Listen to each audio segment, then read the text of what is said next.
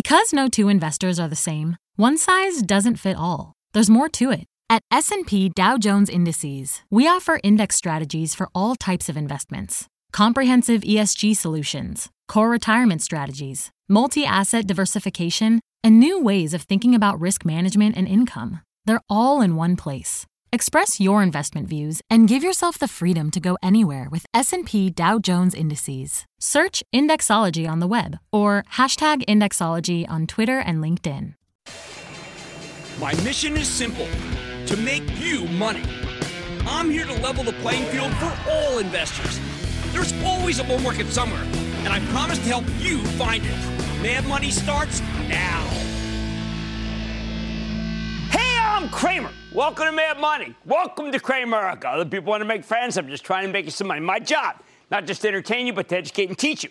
So call me at 1-800-743-CNBC or tweet me at Jim Cramer.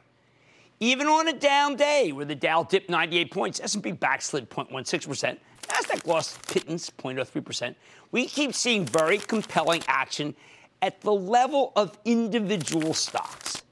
I'm talking about these multi-day up extravaganzas, where investors can't buy enough shares in one session after a positive event. So they keep coming back day after day to get their full positions on, no matter how much the stock runs in the interim.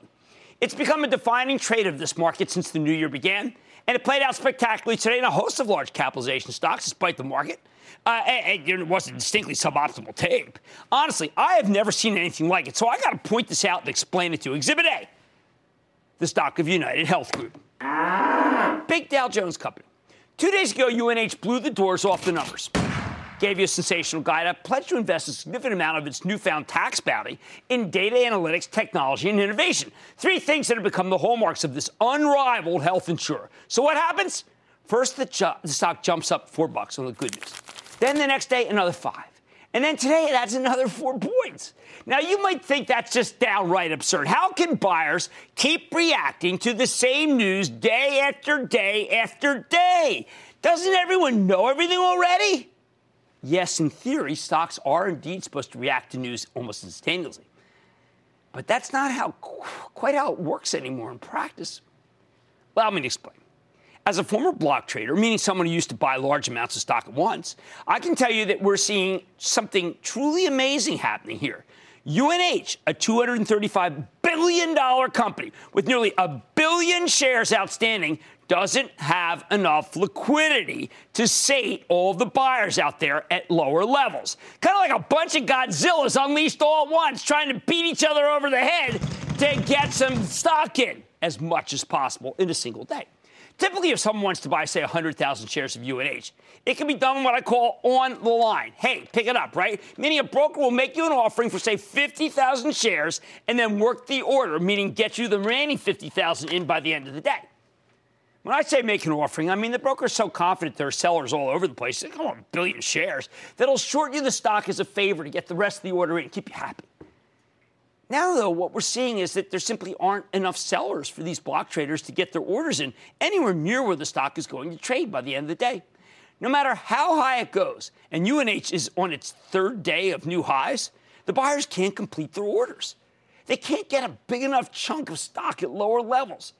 Why does this matter? Okay, because if you're running a gigantic multi-billion-dollar hedge fund, it's not worth buying a stock unless you can build a big position, one that's large enough to move the needle for your fund, which is why these guys need to keep coming back and buying until they're finished the orders. And they're competing against many other managers doing the exact same thing.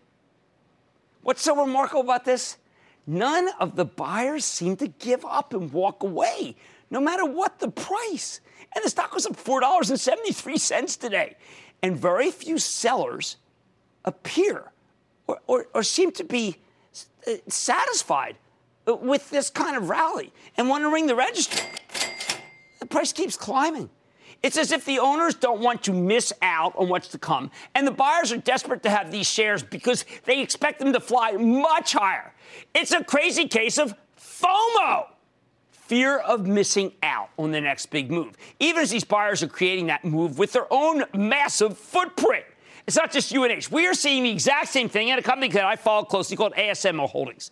This gigantic European semiconductor capital equipment maker, the stuff you need to make semis, reported dramatically better than expected earnings yesterday. The stock jumped nearly $13 in the news.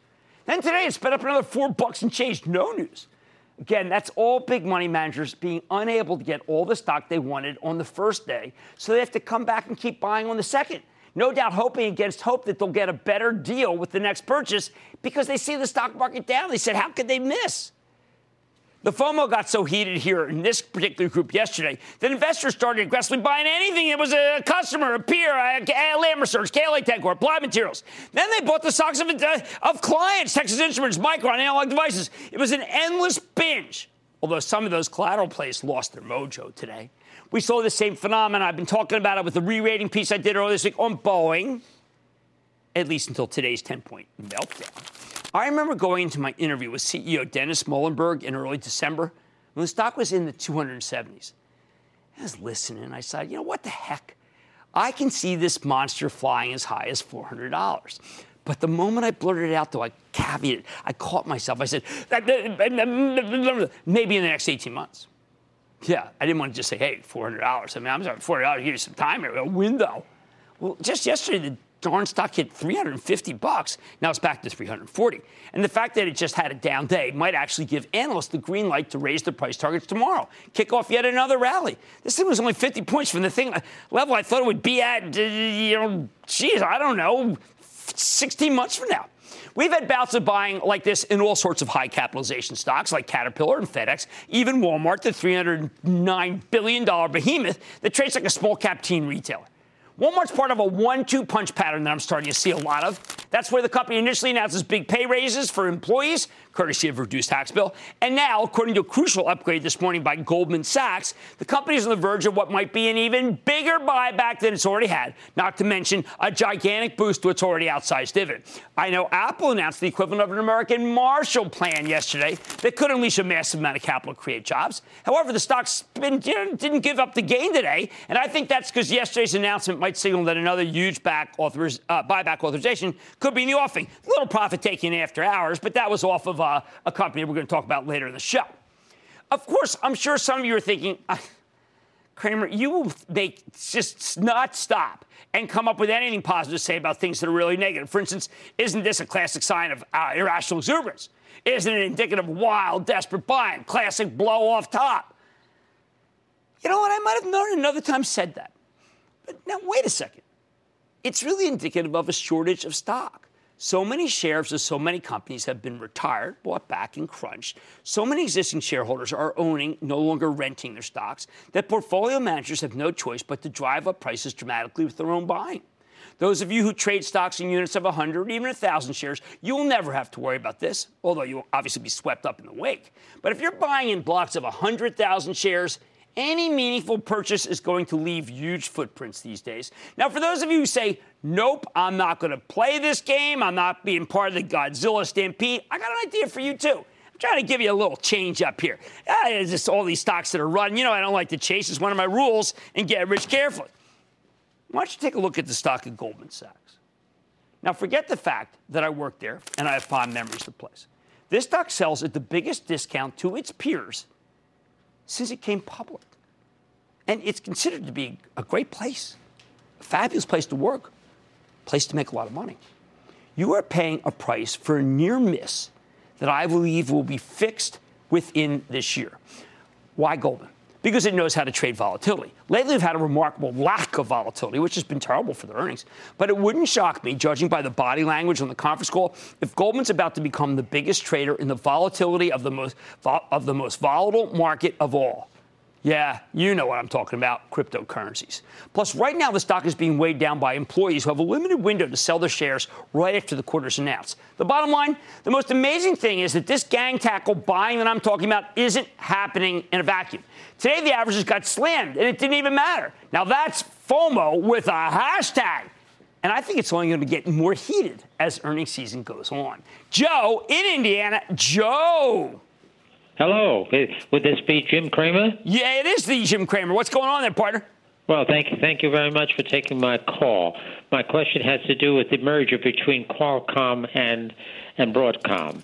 About a month or so ago, you had a positive outlook on it. Since then, on November 13, Qualcomm rejected the Broadcom in attempt to merge with them. Right. And they offered a very, very poor amount of money. In fact, it's laughable. It's $60 in cash and $10 in Broadcom stock. Right. And this put the stock already at 68. Well, Joe, here's what's happening. I mean, I think Hock Tan, the CEO of Broadcom, symbol ABGO, I think he's starting to realize he's not going to get it. He's going to walk away, and he's going to have himself a $300 stock on his hand, $269. I think you'd add, Hock, I'm begging you, man, put $300 on your stock, walk away. And by the way, Qualcomm will go up too because it's a little distracting. But Hock Tan has never heard his stock this bad. He's never let this happen. He's going to take advantage of it, walk away, and you got a winner in Qualcomm and a winner in Broadcom. It's going to happen. It has to. Mark in Nevada. Mark. Hi, Jim. How are you doing today? I'm good, Mark. How are you? Oh, pretty good. Staying warm. A while back, I had looked at JCPenney stock back when it was in the twos, and since the holidays, it's pulled up quite a bit. Is there a price point where you would consider buying it on a pullback? You know, I'm not really that interested. I've got to tell you how I look at these things. I shop everywhere. And if I shop at a place that I'm not that crazy about, I don't recommend the stock. And I'm not crazy about shopping at JCPenney. The people are very nice. I just don't find it a very satisfactory experience. So I can't recommend the stock. How about we go to Brooks in Florida? Brooksy. Hey, Jim. Thanks for taking my call. Good to talk to you.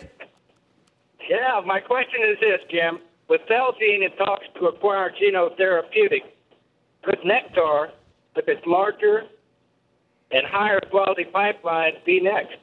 Well, I have been saying that Nectar, Juno, Halo, Kite, they're all specs, and some of them are really working out big. If you want to take some uber mad money that you're not afraid to lose and buy some, I'm blessing it. I think there's nothing wrong with speculation. I am the only person on TV would ever say that. Multi-up days for big cap names is a sign of a shortage of stocks, people. It's a sign that FOMO is happening. And it's feeding an incredibly hungry beast that is in beast mode. Well, my money tonight. IBM just reported earnings, and the stock is really cratering after hours. So what do we do? Well, why don't we talk with the CFO, who is now the Senior Vice President of Global Marketing. You know him as Martin Schroeder. He had a lot of titles. Then I'm revealing the 4 different dichotomies driving the stock market. And PPG reported this morning. Is it painting a pretty picture, or did the stock go up for no reason? I've got the CEO. Stick with Cramer. Don't miss a second of Mad Money. Follow @Jim Cramer on Twitter. Have a question? Tweet Cramer. #MadTweets. Send Jim an email to madmoney@cnbc.com or give us a call at 1-800-743-CNBC. Miss something? Head to madmoney.cnbc.com.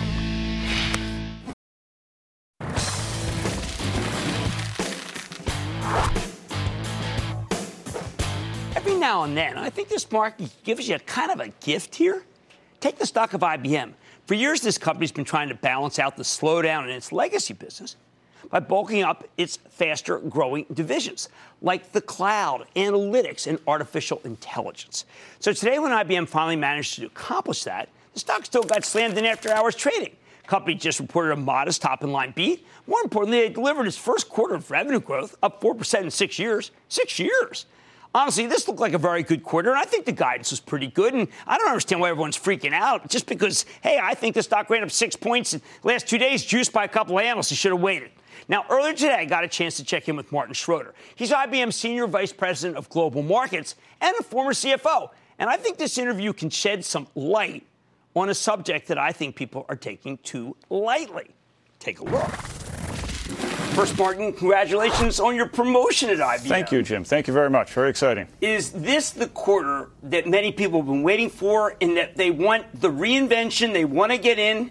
Or should we wait to see how 2018 goes? Well, let's talk about how we see the quarter first, and then we'll talk a bit about 2018 because we just did give guidance. So for us, the quarter kind of played out as we thought it would. We did we did a very strong systems performance. We had a mix that didn't have as much software. But at the bottom line, we finished basically where we wanted. We also finished really, really well in cash. So first half to second half, which we described back in July, kind of played out as we said, and that puts us on a good base. Now, what you just heard was we guided toward growing revenue and stable margins. Now, at the EPS line, we have some tax headwinds, which we'll deal with. But operationally, growing revenue, stable margins. So when we think about the transformation of IBM, I'd say that yes, now the portfolio is transformed and we've got some momentum going into 2018. Well, let's talk about the portfolio, because I'm sure that some people will say, well, wait a second, it was aided by the mainframe and that's cyclical and who knows when that's going to die out. And in the meantime, they have these cognitive solutions. Are they growing at the level that you would have wanted a couple years ago? Yeah, there's a lot there. So let's start with the mainframe first. Okay. So is the mainframe going away? We just shipped more capacity for mainframe, so how much you can process. We shipped more capacity in the last 90 days than we ever have in any other 90-day period. And in fact, the amount of capacity that's available globally for the mainframe is now 2.5 times what it was like 10 years ago. So the mainframe's not going away. It's still the most robust platform. Who the heck uses it still? So banks, 9 out of the 10 biggest banks, 9 out of the 10 biggest airlines. If you want scalability, because we have big global clients. You want scalability. You wonder why your banking transactions work. You wonder why the reservation systems and airlines work. You wonder how the trains work and how supply chains work. 75% of the world's enterprise data still travels in and around a mainframe because there's nothing like it. Nothing like it. And if I wanted to hack an IBM mainframe and change my ticket, and someone gets in and tries to be me at a bank, what happens? So in a Z14, which is our most recent mainframe, which again we just shipped more than we ever have before, it has an inability. You can't get into it. Right? Everything's encrypted all the time, which means that there's no user who can get into it unless you want them to. So right? Theoretically, what would happen is if I'm interested in hacking someone, I'm a bad guy, I'm going to go to the non-IBM because the IBM's too hard to hack. There are much easier targets. Much easier targets if everything's encrypted. Encrypted data is not worth much. But I also want to come back to your point on is the mainframe cyclical? Right. So there's this idea around cyclical changes in IT and secular. When we introduced our strategic imperatives a few years ago, we identified the secular changes that were happening in the IT marketplace. And we talked about cloud. We had great cloud growth in the fourth again. We talked about security. We had great security growth. We talked about analytics. We talked about mobile. So those are the secular changes that are happening. In the fourth quarter, with mainframe going well, yes, the mainframe may have a piece of a cycle to it. I have a theory about that, which I'll come back to, but they have a cyclical piece, but it's in a secular trend. A secular trend is for security. So security is growing. Mobile is growing. Cloud is growing. So the secular nature is what allows us to be confident that we can grow into 2018. Okay, periodically analysts have been critical. They'll say, well, listen, that was a one-time game intellectual property. That was a one-time they made it through tax. How do I know that this time is different and that it wasn't something one time that is going to fall off next year?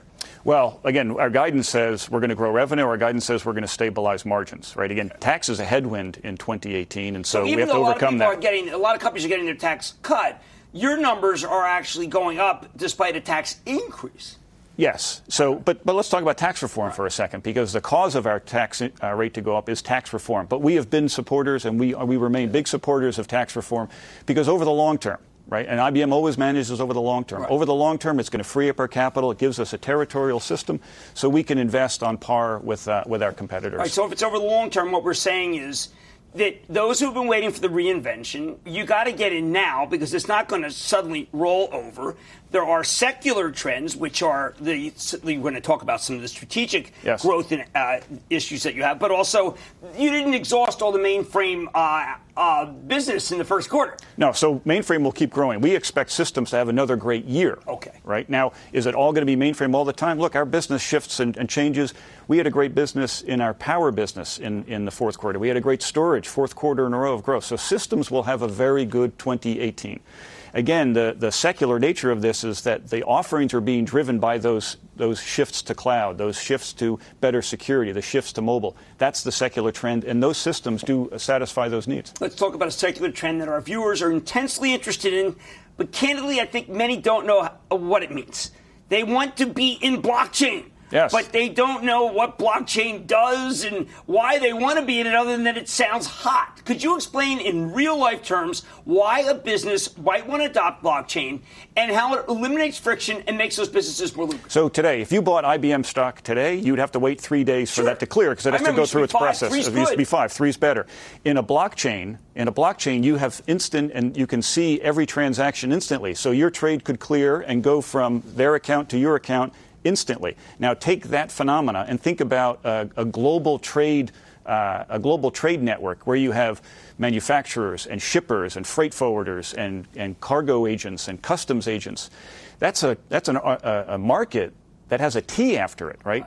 $2 trillion. So those giant it's much ships more with efficient. 18,000 containers. Yes. We don't really know what's in them, where they're going. You're telling me blockchain would make it so that maybe you could have the trucks ready to pick it up. It wouldn't be sent to the wrong place. And that is a huge part of the error of commerce. Yes. So think about how quickly you could shorten that logistics and all the amount of capital you tie up if you knew exactly when something was going to show up. You knew the paperwork because it's now on a blockchain, so you know it's right. There's no more paperwork, and you know that it's going to be cleared at a specific time. Everyone has perfect visibility to where everything is. You've just shortened that cycle dramatically. That creates a lot of value for manufacturers and retailers. How do I know Amazon isn't blockchain? How do I know Google's not better? How do I know IBM is synonymous with blockchain? Well, there are 3 things that enterprises, and we deal with enterprises. Right. There are 3 things that enterprises want out of blockchains, right? One, they have to know that it's a permissioned network. So permissioned network means I know who else is in with me. Bitcoin is not permissioned. Anybody could have a Bitcoin. Right. But if I'm Maersk, and we just created a joint venture with Giant Maersk. shipping company. Right. I need to know who the manufacturers, I need to trust and only let people in that I want in my network. Okay. So it has to be permissioned. 2, it has to be able to scale. 18,000 containers on every ship, thousands of ships, all these freight forwarders. So we're operating in the thousands and thousands of transactions per second. That suits an enterprise world. Bitcoin can't do that, as an example. And then immutability. You have to know that it can't be reversed. When you buy a share, the reason it takes 3 days is because somebody has a physical share. Right. With the blockchain, it makes it so our blockchains are immutable. Nobody can go back and say that didn't really happen. Right. Lately there's been what I regard as a pushback on Watson. They say, okay, it's in an elevator. Okay, it's in some NASA space center. Give me a real-life example away from healthcare, because we've talked about that many times, where Watson is taking data and creating value from looking at billions of pieces of data instantly. And why is that different, say, from a company like I had Splunk on last night? They're good guys. They are able to do a lot of analysis. So I'll give you 2. So one in reg tech and banks. Banks have thousands and thousands of regulations they have to deal with in every country, right? Our big global bank customers have to do this 50 times. So what we have Watson doing is learning all the reg tech rules so that banks can navigate. So today they have thousands and thousands of people trying to make sure they don't go foul of these regulations. We can do that with a cognitive system. Anybody can go to H&R Block, anybody in the U.S., and file their taxes. H&R Block is backed by Watson. So when you sit down with an H&R Block associate to talk about your taxes, Watson's helping them prepare your taxes. Okay, now let's say I want to be a shareholder of IBM. I just listened to Martin tell a good story, and you're in a terrific position. One day, who knows, with the CEO currently, Jen Rometty, she had your job now, the one you have. So we're looking at Martin moving up, and we say, no, wait a second. That guy's talking about free cash flow. He's talking about what it means. I don't understand any of that. What does it mean for a shareholder that your free cash flow is much more bountiful than we thought going into this quarter? So first, let's talk about magnitude. $13 billion is a lot of juice, right? That's $13 billion is a lot of money that we can go put to work. We have to buy companies. We are acquisitive. But out of that $13 billion, for instance, last year, 75% of that went back to our shareholders. 75%. So that goes back in 2 forms. Dividend, and by the way, we've raised the dividend over the last 5 years, almost doubled it. Right. So doubling your dividend over time, and we have more room to go to keep growing the dividend, and we keep reducing the share count, right? So you own a bigger and bigger piece if you hold your share. So our shareholders know our strategy, our financial model is built around the idea that you're going to get money back along the way. Okay, I started the interview by saying congratulations. I think people are trying to understand what this position means. You're not the CFO. We've interviewed you as CFO. And where you are, say, in the broader hierarchy. I mean, is this a position where you're going to be around the world telling people that this is what you should be selling, or is it an analytics job? People don't understand the title, Martin.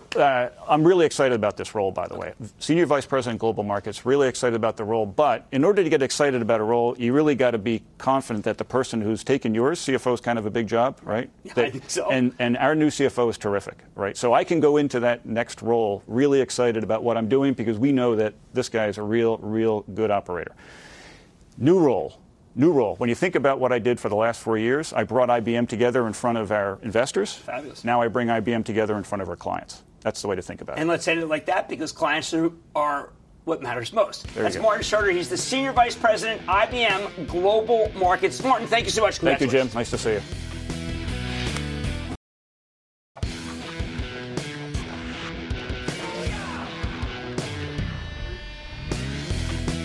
The more I think about it, the more I realize that the true story of this market is all about cognitive dissonance. There's just so many examples of investors holding two contradictory opinions at the same time. It has a tendency to color the tape, including days like today.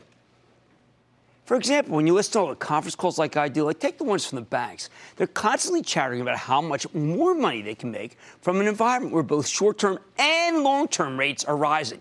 Bigger profits. You know what I call it? It's a 1-2 punch of positivity. Makes sense. When rates go up, lending becomes more profitable for the banks. Flows right to the bottom line. But just as we finally start to get some inflection in the yield curve, suddenly all kinds of commentators are bemoaning the potential consequences of higher long-term rates on the U.S. economy. How the heck is that possible? A few months ago, these same guys were worrying that the yield curve was too flat. Now their long rates are rising. They're worried that it's not flat enough. I'd say these so-called experts need to read the conference calls. But I suspect it wouldn't matter. Why the heck would you ever let the facts get in the way of a good negative story? Where else do we see cognitive dissonance? I think people are having a very hard time viewing the economy empirically rather than emotionally. Let's be honest. President Trump, he's not exactly Mr. Popular. More than half the people in this country voted against him, and they seem to hate him even more as the day goes on. Even if they don't hate his economic policies, this country has become incredibly partisan, okay? I mean, like, vicious. Vast swaths of this country despise this guy and don't want to attribute anything good to him that occurs. On the flip side, the president's supporters adore the guy. And they give him more credit than he deserves. Who knows? Trump stock. How does this play out with the stock market? Simple. The economy is booming. And while some of that is because of the tremendous worldwide expansion, some of it was inherited from President Obama. The truth is that a lot of it relates directly to Trump's policies, specifically deregulation and the tax cuts. However, a lot of people who hate this president with the fire of 1,000 suns don't want to believe it. Even some corporate executives who know his policies have been good for business, including their businesses, don't ever want to admit it. Simply because they're worried about embracing Trump, that it would be a public relations nightmare, especially overseas where they have a ton of business. And they don't like the guy personally. But that's a bad way to approach investing. That's not what we're doing in Cramerica. We have no room for that. We have no time for that. You need to put aside your personal opinions. Even if you loathe Trump, even if you think he's an idiot, even if you trickle-down economics as a toxic ideology, listen up. You have to be able to admit that his agenda has been very good for business and for your stocks. Hold your nose if you have to, but accept the booming economy. Embrace it. Check your emotions at the door. But understand that we got a rager going on, for heaven's sakes. The third element of cognitive dissonance, all anyone wants to talk about are cryptocurrencies, even though they're now costing a fortune. In the meantime, stocks have largely been ignored. If the cryptos keep crashing, that speculative money will have to go somewhere. I bet it will flood into stocks, mostly micro and mini capitalizations, companies that have about as much going for them as Bitcoinage. It will give those tiny stocks a huge boost, but not happen yet, okay? We accept that. When people say, Jim, how about Bitcoin? I say, how about Boeing? Finally, there's another major dynamic here that's less cognitive dissonance. And what about the simple mechanics of the stock market? We don't have enough new stock being printed. There are far too few IPOs and secondary offerings, which are like non-existent. And we have a ton of old stock being retired via buybacks, yet the ETFs are voracious buyers of anything that moves. Now, stock pickers are coming in on top of the ETFs and the index fund buyers, and the race to purchase shares of cherished companies, think United Health and Boeing, as I talked at the top of the show, and Caterpillar. It's nonstop. The only household names that are really struggling here are the ones that aren't reducing their share counts with voracious buybacks, like the FANG stocks, my acronym for Facebook, Amazon, and Alphabet. Wait a second, Netflix, the N, and FANG. It's the only real outperformer here, so let's rip that one out. Still, the fundamentals are good for these companies. And despite the hand-wringing you hear about potential antitrust action, there is nothing going on at the Justice Department to stifle the FANGs, from what I can tell. Don't believe me? Hey, listen, I ain't go to Harvard Law School for nothing. 40 years later, you know what? You end up knowing people at Justice. And we learned our antitrust law from the same professors. More importantly, this is the most business-friendly administration in living memory. The last thing they want to do is crack down on antitrust when it comes to American ingenuity. Put it all together and you can understand why this market has faced so much skepticism, pessimism, whatever you want to call it, cynicism, even as it keeps powering higher. All right, it took a breather today, but you know what I'm talking about. Gradually, the bears will be forced to acknowledge reality. And when they do, that's how you get another leg of upside. I'm going to Zachary in South Carolina. Zachary. Jim, thanks for having me on. Of course. I would like to get your take on Alcoa. Missing their Q4 earnings yesterday after the close. I'm wondering if this is a buy opportunity to carry through an expanding global market, or if continuing increased production costs and financial headwinds are going to be trouble for future earnings growth. I'm not so worried about the headwinds. And I actually look at what they said on the conference call about how China is finally getting a little bit more religion about killing people with their bad air. That said, that it was a miss, and a miss is a miss. And you usually get stocks to go down 3 days on a miss. Okay, we're day one. Let's give it 2 more days, and then we'll be chatting. Dave in Illinois. Dave. Dr. Cramer, from the land of Lincoln and city of broad shoulders, the only city on the planet that provides not one but 2 exchanges for Bitcoin futures, making price discovery possible. Thank you for taking my call. Oh, you betcha there. You betcha. You know what? We haven't heard from you in a couple of days there. What's going on? Jim, earnings season kicked off last week with some of the nation's largest banks reporting. One fact has come to light among the multinationals. It is the rather large 4Q charges taken in preparation for the new tax law. Cadence Bank Corp is a regional bank operating only in the U.S. The stock has shown surprising strength recently and will report 4Q results near month end. So, Jim, in an environment where Fed funds rate are expected to rise 3 times, do you see green shoots for Houston-based CADE? The answer is I do. I like that economy, and I like the buyback. And I think it's a very inexpensive stock. It's the kind of stock that people stop talking about, Dave, and that's a real good opportunity. Count me as a buyer.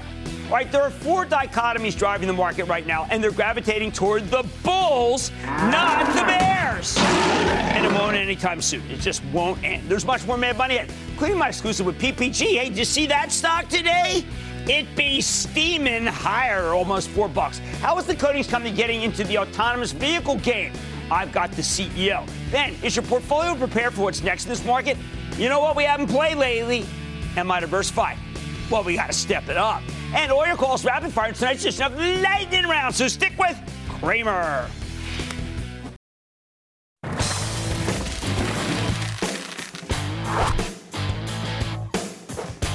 Lately, all sorts of economically sensitive stocks, what we call cyclicals around here because their prospects are so tightly linked to the business cycle, have caught fire, especially the industrials and the chemical companies. But there's still some players in this space whose stocks haven't quite taken off yet, and they might be able to play catch-up. Take PPG, the excellent specialty chemical company that makes all sorts of proprietary coatings and paints. While PPG stock ran up 23% last year, it's pretty much flat over the past 3 months. That relative underperformance is partially because after the Great Recession, the company did everything it could to become less cyclical, very smart, like selling its more commodity-oriented chemical businesses. But that's precisely the kind of thing that's going back into style in the Wall Street fashion show. It hasn't helped also that raw costs have gone through the roof. Still, could this stock be ready to soar again? Just this morning, PPG delivered a robust quarter. Company beat Wall Street's estimates by a penny off of $1.18 basis. Sales came in higher than anticipated, up 8%. You know how much we love top line.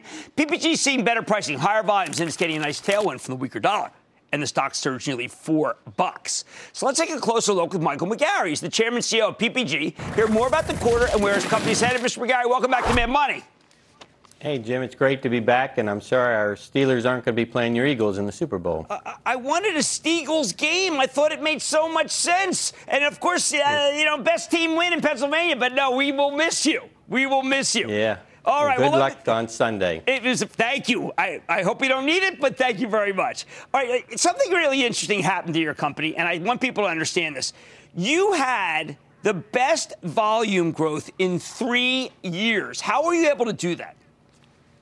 Well, Jim, it's a combination of a number of our businesses had good quarters driven by technology. So if you look at our industrial business, new water-based technologies, our packaging business, new innovative coatings to protect the inside of the can, our refinish business, again, water-based technologies, and, of course, aerospace, where we produce lightweight sealants. So a lot of this gain is there. And then we're obviously pleased with our architectural business. So a number of our coatings, especially timeless stain and paint in Home Depot, did very well. Now, you also are benefiting. I mean, you guys put your tentacles in a lot of different countries. For a while, you suffered. It's really coming back and making things great for you now with that weaker dollar. Well, certainly, as you know, only about 43% of our sales are in the U.S. The rest are global. And we're in 70 countries for manufacturing. We sell in 140 different countries. So, we're present everywhere around the world. We always tell people if it moves, we should paint it. If it doesn't move, we should paint it, and that's in every country. Makes a lot of sense. I like that MO. Now, the last time we talked, it was about electric batteries, and people didn't realize that you were a stealth play on that. This time we have to talk about electric vehicles, but that are autonomous driving and also the non-electric, because you're involved with something that's pretty darn exciting about autonomous driving that I don't think people realize has to do with coatings. Oh, absolutely, Jim. If you think about the LiDAR and radar that enables autonomous driving, they need to have the cost driven down so this can become ubiquitous technology. And coatings will help them enable that technology to work with less number of radar and LiDAR units because it'll make the car more visible. We can do things with the paint that will enable it to be seen easier. We can put the LiDAR and radar in the bumpers so they can not be so ugly on the car. So if you think about why the Tesla 3 has such great visibility is because it has the ability to hide a lot of things in it, and we're going to enable that. So, okay, I read some great reviews about the Tesla 3 that talked about just precisely about that. I did not know that was your coatings that hid what is largely unattractive in a lot of cars. Well, I think you probably ought to talk to Tesla about how their technology works, but we're certainly pleased to be a leading partner with them. All right, now, we're always waiting for the big deal. We're always buying back stocks. You've got a lot of capital on the side waiting. Nobody seems to want to be for sale. You don't want to do anything hostile? Or is it just you're just biding your time for the right price? Well, as you know, we like acquisitions. We're very good at it. We continuously do it. And we would prefer to do acquisitions, but in the event that we can't, we've said we're going to spend $2.4 billion, return that back to the shareholders, either stock buybacks or acquisitions.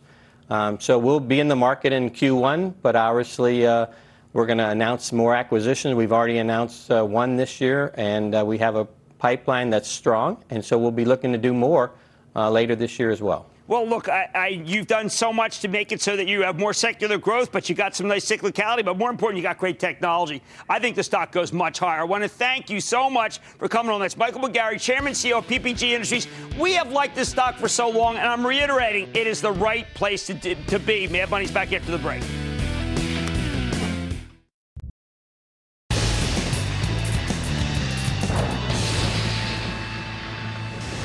It is time. It's up to the light record. And then the lightning round is over. Are you ready, Skid? That is over the lightning round. Let's start with Vince in Minnesota. Vince. Booyah. How are you, Jim? Well, thank you for not saying Viking Skull Booyah. And by the way, Skull's a really bad liquor. Are you coming to the Super Bowl, by the way? Yeah? Okay, I just want to give you a heads up. Sounds like it's going to be a great party at Pete Nigerian's house, so I'm sure you're invited. No, he hasn't invited me. Oh, well, you know, Pete. Catch up with him. Jeez. All right, got to hurry up. Wow. Hey, my stock is Hormel Foods.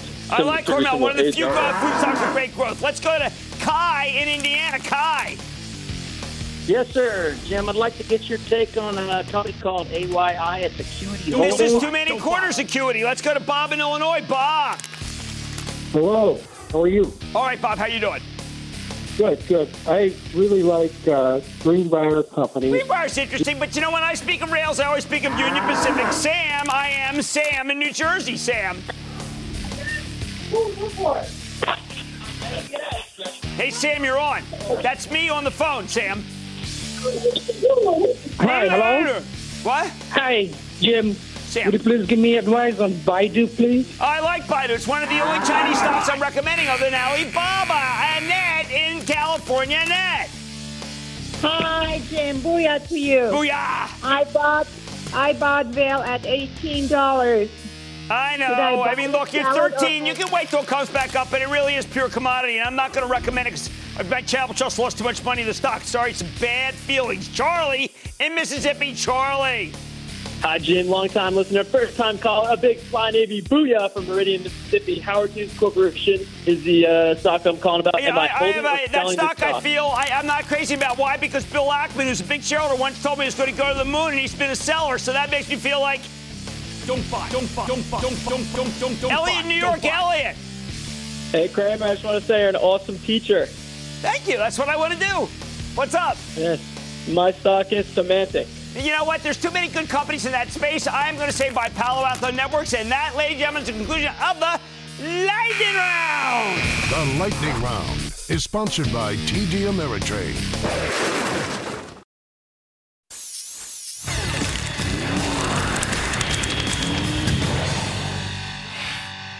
Volatility crept back in the markets this week. It sent stocks on a roller coaster ride. How about that crazy day? Just where Boeing was up and down more than almost 20 points. And that's why I continue to preach the importance of maintaining a diversified portfolio. I can't stress enough, even in this bull market. So that's why we have to play MI, diversified. This is the part where you guys give me a call, or you can tweet me. Tell me your top 5 holdings, and I'll let you know if your portfolio is diversified enough, or maybe I need to blow the whistle. So let's start with a tweet from Sweet Lou, no doubt referring to Sweet Lou Piniella, at Workday Baseball, who sent in a tweet late last night that looks like we have the same sleep schedule. He says, hey, Jim, how about a 2 a.m. EST hashtag Am I Diversified? Carnival, Apple, United Health, Raytheon, PayPal. Listen to the hashtag Mad Money podcast every night /Mad Tweets. Here we go. I like this. All right, Carnival, boy, we know it as a technology company on the seas. Love that entertainment, experiential. Raytheon, which is defense and is actually my favorite defense stock right now. PayPal, well, that's Dan Schulman. This is a company that is on fire and is doing a lot better than American Express. And United Health Group, well, I talked about that at the top of the show. It's the premier health insurer in the world. Health insurance, technology, payments, though, entertainment, and defense. That is a 2 a.m. hallelujah. Oh, and of course, Apple. Do I have to even mention Apple? Oh, here we go. Technology. Marshall Plan. Okay. Patrick in Connecticut. Patrick. Mr. Cramer, it's an honor. I followed you since the beginning back in Joe Granville days. Holy cow. You're dating me, sir. You know that. Yeah, both of us. Here's my 5. Bank of America, Schlumberger, Fluor, Microsoft, and Rio Tinto. Well, I got to tell you, here's another guy who seems to know what the heck he's doing. So let's go over it. Let's say Bank of America, largest deposit bank in the country. Fluor, my favorite engineering construction company. Maybe they will do some buying of a wayward GE division. Rio Tinto, it's all right. It's minerals. That's okay. Microsoft, premier technology company, AcceleratePlus.com, name as is. Schlumberger, which is maybe the greatest technology company, but it's an oil service company. Oil service, PC, so that's why they're not overlap. Mineral, E&C, engineering, construction, and financial. Wow. And next is Dan in South Dakota. Dan. Hey, welcome, Jim. Hey, Big Mount Rushmore Booyah and Crazy Horse Booyah from South Dakota. You and your wife should get off the New Jersey Turnpike and come visit the Black Hills of South Dakota for vacation. My daughters went and just loved it, I have to tell you. I thought it was a kind of a, wow, really? But they had the best time in the world. How can I help? Okay, excellent. Also, one more thing. Living in eastern South Dakota, I got to arm wrestle you for the Minnesota Vikings-Philadelphia game. I wore the wrong colors today. I dressed in the dark. What is all this purple stuff? Okay. Jeez, this is. Right. Oh, just a sec. This is far. Here, I got my stocks. Yeah. I got Apple, Boeing, Caterpillar, Universal Display Corporation, 3M. Wow. See, I like this kind of thing. I'll tell you why I like this. See, you got Boeing, which you know is my favorite aerospace. Apple, own it, don't trade it. Caterpillar, my favorite machinery. 3M, my favorite diversified. And Universal Display, why not have a spec OLED? Now, someone can say, well, wait a second, that's too related to Apple. Oh, give me a break. This is a great technology company. You got technology that is very high-end, but you also have, look, a consumer products company that is a technology company. Aerospace, machinery, diversified. Wow, have you seen 3M lately? That don't quit. Inga Tulin knows what to do. Stick with Cramer.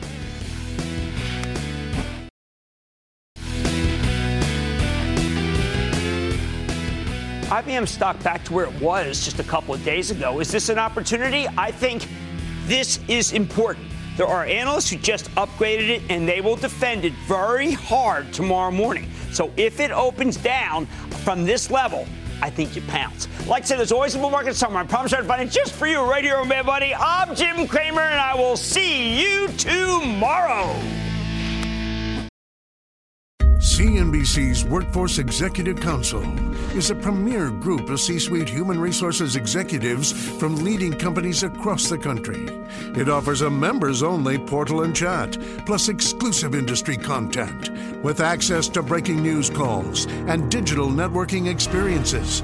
The network and resources HR leaders need now. Apply to the Workforce Executive Council at cnbccouncils.com/WEC.